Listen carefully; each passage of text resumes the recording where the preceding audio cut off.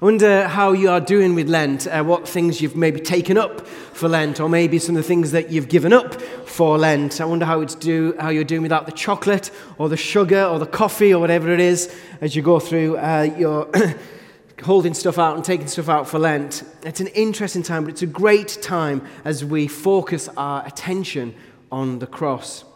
It's a great reminder of all that Jesus has done. It's a great reminder to come back to the center of what our faith is all about.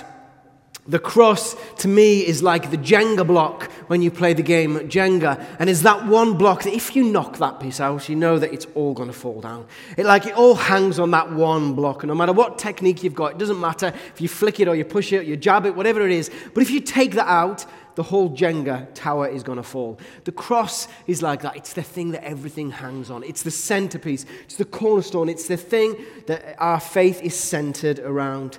It's why the Apostle Paul says, look, if Jesus hasn't died, if he hasn't been raised from the dead, our preaching is useless, and so is our faith. As followers of Jesus, we want to demonstrate the cross and the power of the cross and the freedom the cross brings to our lives, to our work colleagues, our friends. We want to live as free people who've been freed from sin, free to live as followers of Jesus in the world that he's placed us. So I'm excited about Lent, I'm excited about Holy Week, I'm excited about Easter because it's a real moment of focusing us in on the cross. And it's great that we are doing these things over Lent, like the open workshop that Libby mentioned. This is a great, great opportunity. Let me just speak to this a little bit, because as a community, as a group of people, we have this opportunity to collectively and creatively get our hands dirty and make and create something so visual that is at the heart and the center of what we believe. The idea is that we make this massive 8-foot cross, this big wooden cross that you just can't ignore. And we all kind of work away at building it, work colleagues, flatmates, friends, students, whatever it is, with our power tools and being taught and being mentored and all that stuff and doing it, but making something that is incredible, this amazing symbolic picture of love. I love that we are doing it. I love that Stuart is opening that up for us to do that. During Holy Week as well, Josh Gilbert and I are going to be taking this massive cross out into the city of Edinburgh. And we're going to be carrying this cross out, and we're going to be placing it in iconic places around the city and taking photographs of the cross as people walk past on Princes Street, as people sit down by it, as we engage in conversations around the cross, as we hand out invites and flyers to say, hey, look, this is going to be in the middle of our church. Come and experience this art installation as we look at the cross, as we journey around towards Easter as well. It's going to be an incredible art installation, all themed around the cross, all looking at what does it mean to be loved? What does life and death look like through the Christian perspective? There's going to be an opportunity for people to gather around the cross, and whether they've never done it before or not, this opportunity to draw and sketch the cross in charcoal or paint or pencil. People come in, your work colleagues, the plus ones, during their lunch break, after work as well, coming in, all gathered around the cross with art easels and paper and sketchbooks. And the idea is that they can experience the cross, they can draw the cross, they can sketch it. We're going to have figures of people standing around the cross, fully clothed, because it would be awkward if not, with life drawing, people just posing by the cross, standing under the cross and sketching the people around the cross. The idea is that they can take that artwork back to their workplace. They can take that artwork back to their homes. They can bring the cross back into their home as they journey around it. It's an amazing opportunity. So I love Holy Week, the focus that it's going to bring, because sometimes, and let's be honest, life gets so busy, church gets so busy, and we do so many amazing good stuff that we can forget about the cross. Sometimes all the stuff that we're involved in clouds out the cross, and it crowds out the cross.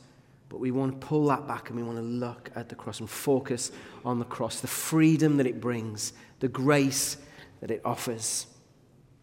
I'm reminded of a story that I read. It's found in the book, No Wonder They Call Him Savior.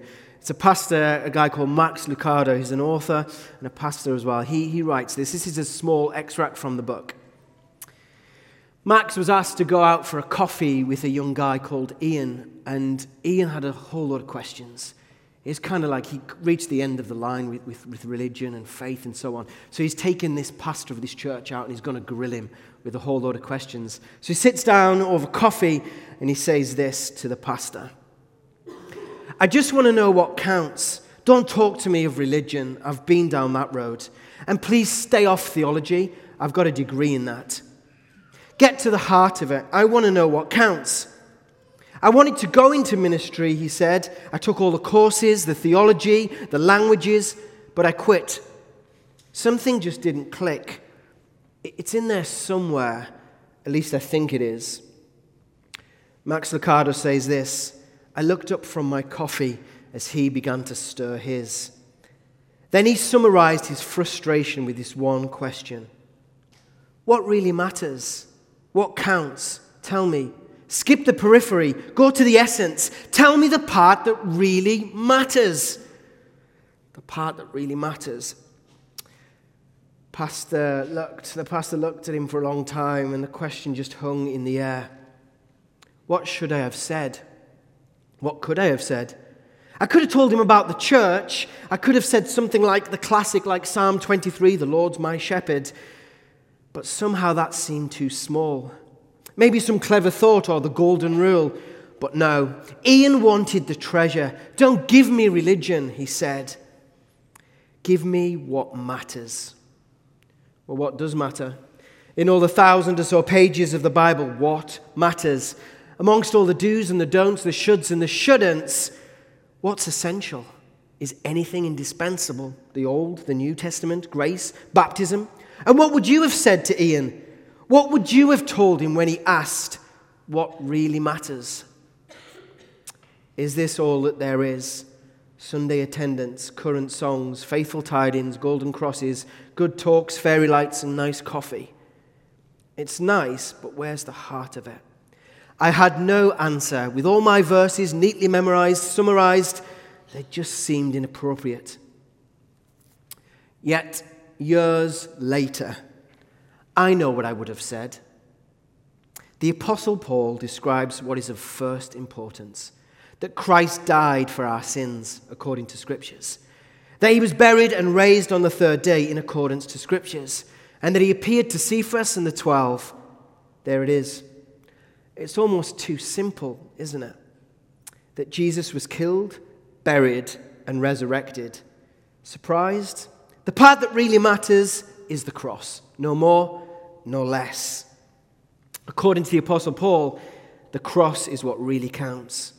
This amazing piece of wood. History has idolized it and despised it, gold-plated it and burnt it. They've worn it and they've trashed it. History has done everything to it, but ignore it. You can't ignore a piece of wood that suspends the greatest claim in history. No wonder the Apostle Paul says it's the core of the gospel. The bottom line is sobering. If the account is true, it's history's hinge.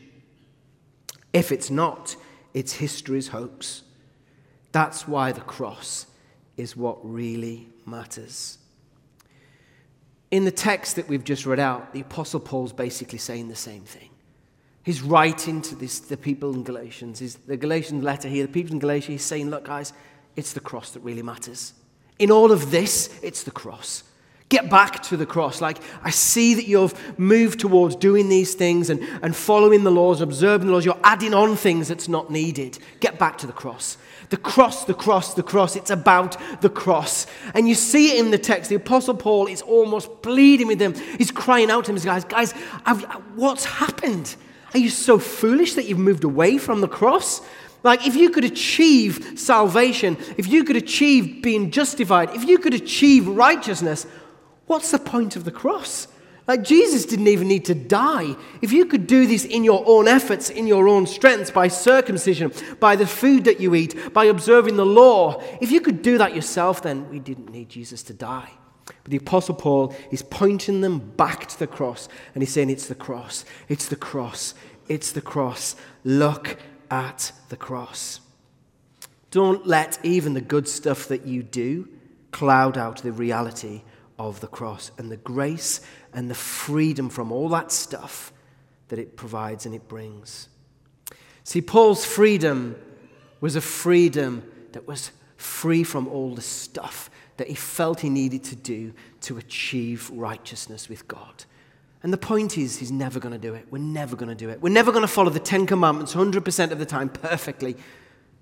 These guys weren't going to observe all the laws, the religious laws. They weren't going to get it right 100% of the time. That's the point. We need Jesus. That's the whole point. It's like Jesus knows, God knows you're not going to do that. Guys, you're just not going to make it. No matter how good you are, no matter how close you stick to it, you're never going to be able to work your way up to the point. That's why I came down. It's about grace. It's not about working your way up. It's about me coming down to where you are. It's a free gift. It's a gift of grace. Paul's freedom was a freedom that was new to him. He talks about this. He talks about his new life. He says, the new life that I now have is because of the cross. He says it's a life that he now lives is a life by faith, not by the good works. Let's contrast this then. There's an image of how the Galatians' freedom and what their freedom might look like. This is what Paul was saying. I live now in the body. I live by faith, by the Son of God who loved me and gave himself for me. That's the life that Paul lives. But let's contrast it to the life of the Galatians now, the freedom that they think they have. Because it's not really freedom, and actually it looks a bit more like slavery. They have the key in their hands. They have the key, which is the cross. Paul's saying, look, Jesus has done everything on the cross. You don't need to add anything to it. You don't need to do all this stuff. Like, the cross is enough. My grace is enough. Look what Jesus has done on the cross. It's complete. It's finalized. It's done. You don't need to do all these things to impress me, to get to the point where I can see you, I love you, or I accept you. Jesus has done it all. But these guys that Paul's writing to, he's saying, you've gone backwards. You've gone backwards. Like, you started off by believing in the cross. You started off by accepting this free gift of grace, but you've gone backwards. The Apostle Paul says in his text to them, he says that you once lived like this. You once lived in a free place, but now it's as if you've gone backwards. You've returned to the things of the observing the laws and having to add on all these things. They've returned to being enslaved by hopelessly trying to perfectly follow the law in order to be in right with God. But it's about putting faith in Jesus and the cross, receiving the grace that it provides, and not striving to be seen or to earn righteousness. Jesus has done it all. When you read around the text on this and you read some of the commentaries, there's a great summary of what they were doing and what they'd believed in the text here. And this is what it says. It says that they have adopted the view that circumcision and works of the law are also necessary for justification. They've basically enslaved themselves. They've said the cross isn't enough. Like, Jesus has done that, but I still need to do something, don't I? And they're building this ladder to try and get to God, to try and justify themselves. And they're trying to follow these laws and rituals and so on, and being circumcised. And they realize, oh, I've got to do this, I've got to do this, I've got to do this, I've got to do this in order to be made right with God. The Apostle Paul's challenging it. And he's saying, guys, no, Jesus died for you. If you have to do all this, then Jesus died for nothing. But it's by faith, and it's through faith, and it's by grace as well. The cross frees us from striving to save ourselves. The cross frees us from trying to save ourselves.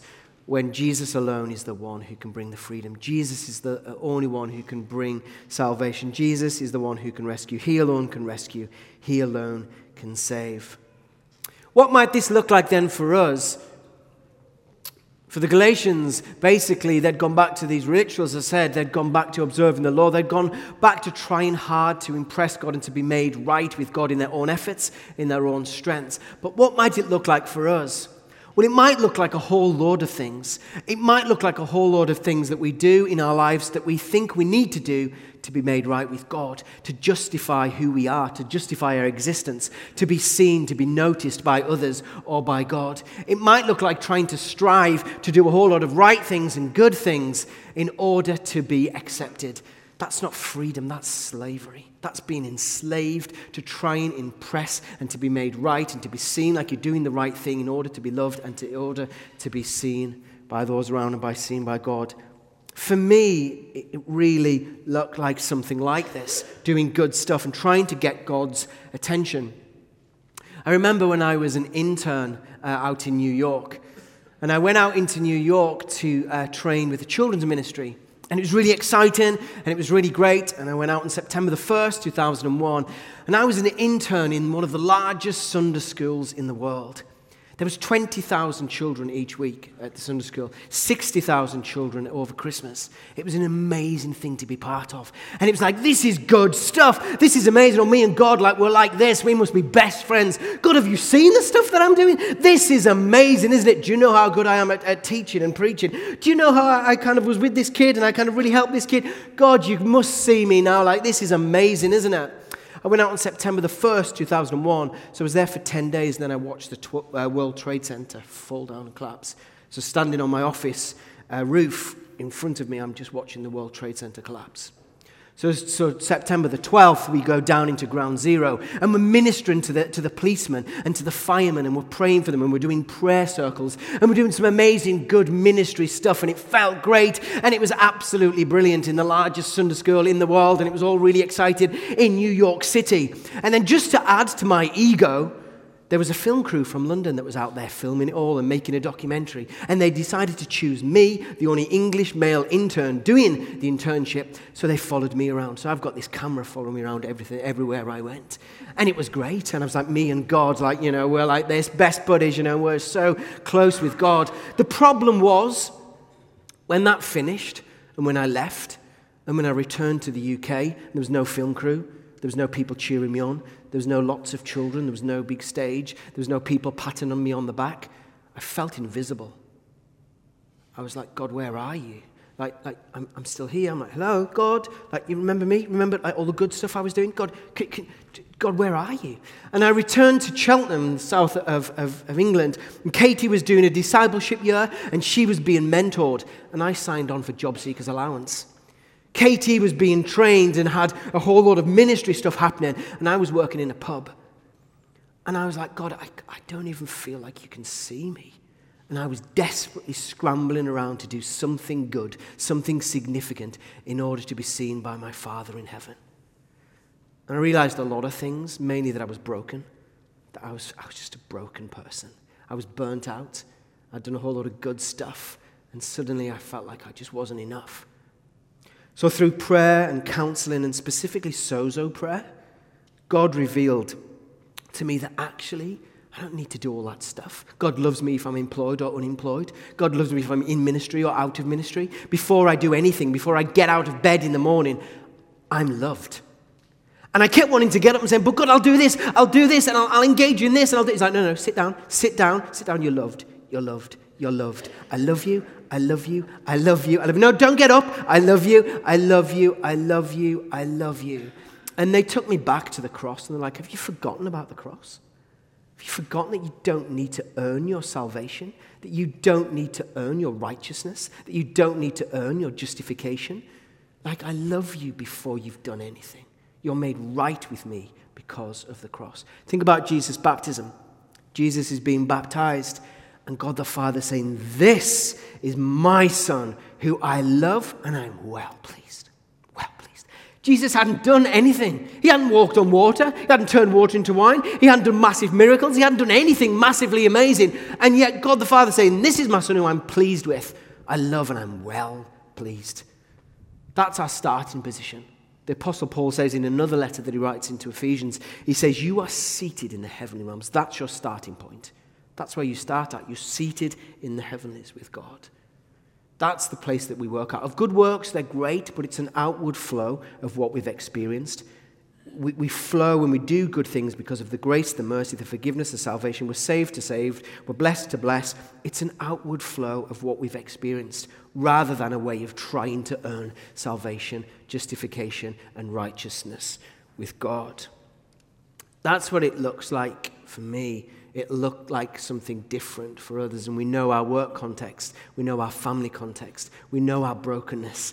We know how we try and strive sometimes to be seen by God or to be seen by others or to find our worth, our acceptance, to be made right in the eyes of others or in the eyes of God. When God's saying, look at the cross.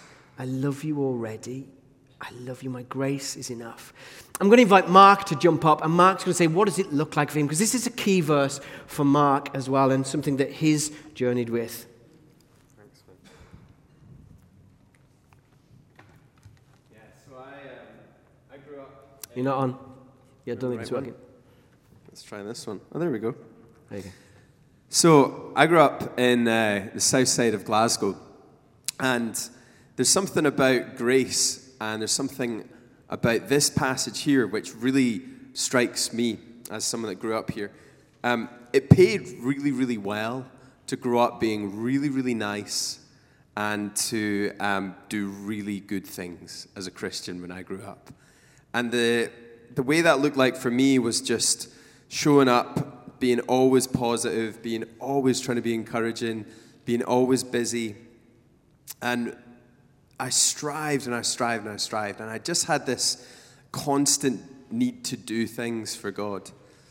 And there was something about the context I grew up in, which was high on grace. I thought it was all about the cross. It was all about Jesus.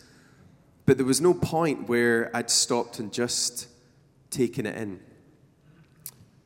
And the flip side of always trying and always pushing, always striving to be better and to grow in this is that I failed all the time, and it just created this sort of cloud of guilt. Like you could just wake up with an ambient guilt hanging around. In our context, God didn't encourage us with good stories. He challenged us. Someone would say an amazing testimony, and they'd get up and go, wow, wasn't that so challenging? Wasn't it so challenging? And a few years later, I ended up down in Australia, and some friends of mine just started to talk about grace all the time. And they were just banging on about it to the point where I think one night I came back on the bus and I was like, would you just shut up about grace? We were in Bible college at the time. And it grated on me. I'm like, why does that grate on me? I know Jesus, I know the cross, but something about grace bugs me. And it's because it pushes against so much of what my culture, my decisions had made. It pushes against a decision whether I want to be under the agreement with Christ or like the Galatians had fallen back to their old agreements with works and with effort, with striving and with the law. And I began to think, well, this is too good to be true. Like I've been a Christian probably 20 years at this time. And I'm like, God, no. This is too good. This grace is too much. I can't have that. And I went down to this beach one day and I had this book I was reading. I was about to throw my book in the sea, and I was getting all dramatic with God. And I just was like, God, I can't figure this out. Like I feel like there's some story about grace which is beyond me. And I just can't get this. I was holding on to my old way. And in that moment, I just felt God say, just look to Jesus. And literally, like a beam of sun hit out through the cloud. I just felt that so strongly. Look to Jesus. Look to Jesus. That'll be enough. I went back and I did that super spiritual thing of flicking through the Bible and landing anywhere. And I literally flunked the Bible open, and it landed in Galatians 3. In this passage. And it started with, you foolish Galatians. Are you so foolish? After beginning by means of the Spirit, are you now trying to finish by means of the flesh? After starting with Jesus and starting with grace, are you going back? So this passage changed my life significantly. I think it caught something that our culture held up for years. And it removed that, and I think it positioned me, probably was when I first met Jesus for the fullest time. Thanks, man. Amazing. Thank you, Mark. Thank you, Mark. It's great. I find myself, obviously, in ministry, doing good stuff. But now it's different. As I've re-entered ministry, I'm not defined by it. It's not where I find my worth.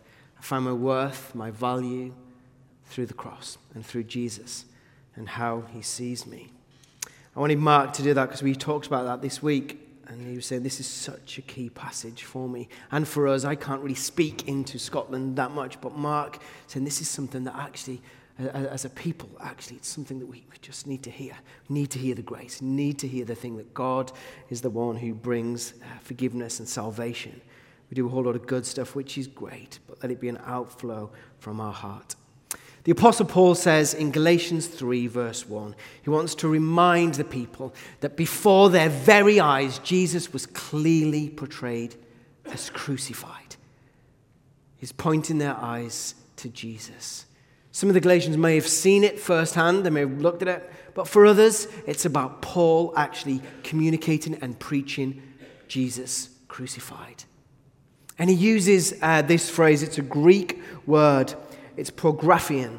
And he says basically that Jesus was prographian. It's basically mean it's a placard in public. It's to display publicly. So he was saying that I have publicly displayed Jesus as crucified. A little bit like a placard or a whole lot of banners and posters on a wall. A placard is something that is displayed. It's like it was clearly presented before you that Jesus was crucified. So why would you wander from that? Why would you go from that? It has everything that you need. We're going to invite the band to come up. They're going to come and play. I'm going to invite us all. We've been sitting for 20 minutes or plus. And if you're able to, just to stand with me, that would be great. We're going to go through a short reflection on the cross, and it's part of our response. It's part of our reflection as we fix our eyes on Jesus. And just as we started in the story, Max Lucado wants to point Ian back to the cross. The Apostle Paul wants to point the Galatians back to the cross. My hope, my prayer is that we are pointed back to the cross and that we see the cross again, that we experience the love, the freedom from all that striving to be accepted and seen, to be justified and made right, that we're free from that we experience his love, his acceptance, his justification, his righteousness this morning. Please stand if you can, that'd be great.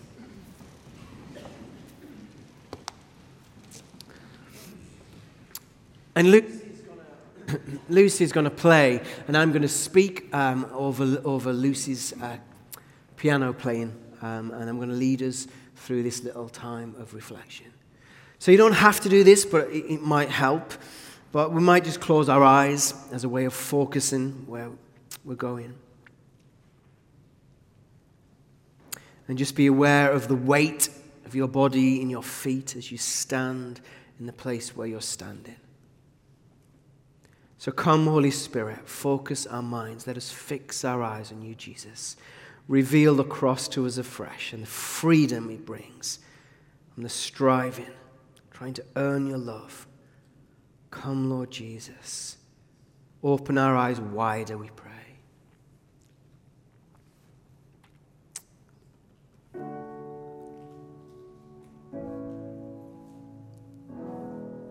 I want you to picture yourself in Calvary.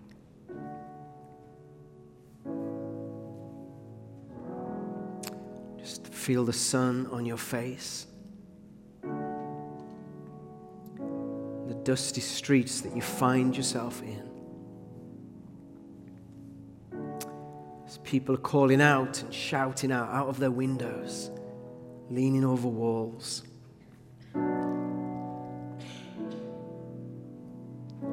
And you find yourself seeing a crowd of people that are gathered in a circle.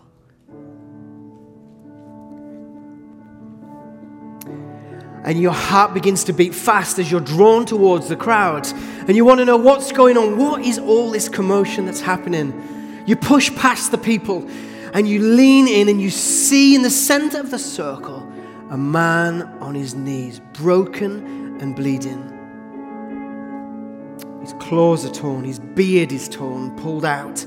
And you think, what has this man done to deserve such treatment? What has this man done? They call out abuse and they shout and hurl insults at this man. And your heart is breaking for him as he's in so much pain. And they help him to his feet. And one man brings a big piece of wood and they slam it on his back. And the man screams out in pain. They make him walk up a hill, and again you're intrigued, so you follow. And you push past the crowd. Your heart is pounding as you follow in this broken man carrying a piece of wood on his back, and you journey with him to the top of the hill. And again, there's a crowd waiting for him. And they're shouting insults. They're hurling abuse at him. They now lay him down. And as he screams out in pain, as the wood is touching his raw, open wounds of his back, they begin to drive nails into his wrists and into his hands. And again, the man screams out in pain. What has this man done to deserve such punishment? They hoist him up, they lift him up. So he's publicly displayed before everybody there. He's pinned to the wood.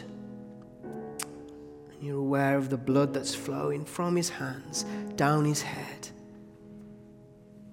And as you make your way towards the cross, you push past the crowds and you stand at the foot of the cross. Just want you to imagine his broken body there, the wood, the dirt, the agony. And it's as if as you stare at the cross, it's as if everybody else disappears. It's just you and him. It's just you and him. And as your eyes go from the foot of the cross, up his body to his broken torso, to the blood that's flowing from his head, you look him in the eyes. And it's as if he's staring into your heart. He sees you. He sees you. He sees you. He knows what you're thinking. He knows what's going on in your heart. He knows what's going on in your marriage. He knows what's going on in your relationships. He knows your anxieties, your hopes, your fears, your dreams. He sees you. Just hold that moment. Just hold that moment. As you picture Jesus there, and it's just the two of you, he's beginning to mouth something to you. He wants to speak to you now. And as you lean in, and as you begin to read his lips, he says these 4 words to you.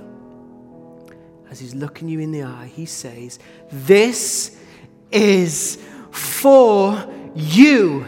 This is for you. This is for you. For the forgiveness of your sin. For forgiveness, for freedom, for salvation, for righteousness. This is for you. Just encourage you just to take a step back from the cross. Publicly see the crucified Christ that Paul is talking about. The one who, yes, died for the world, yes, died for everyone in it, but yes, died for you, for your sin, that you may be set free from it all.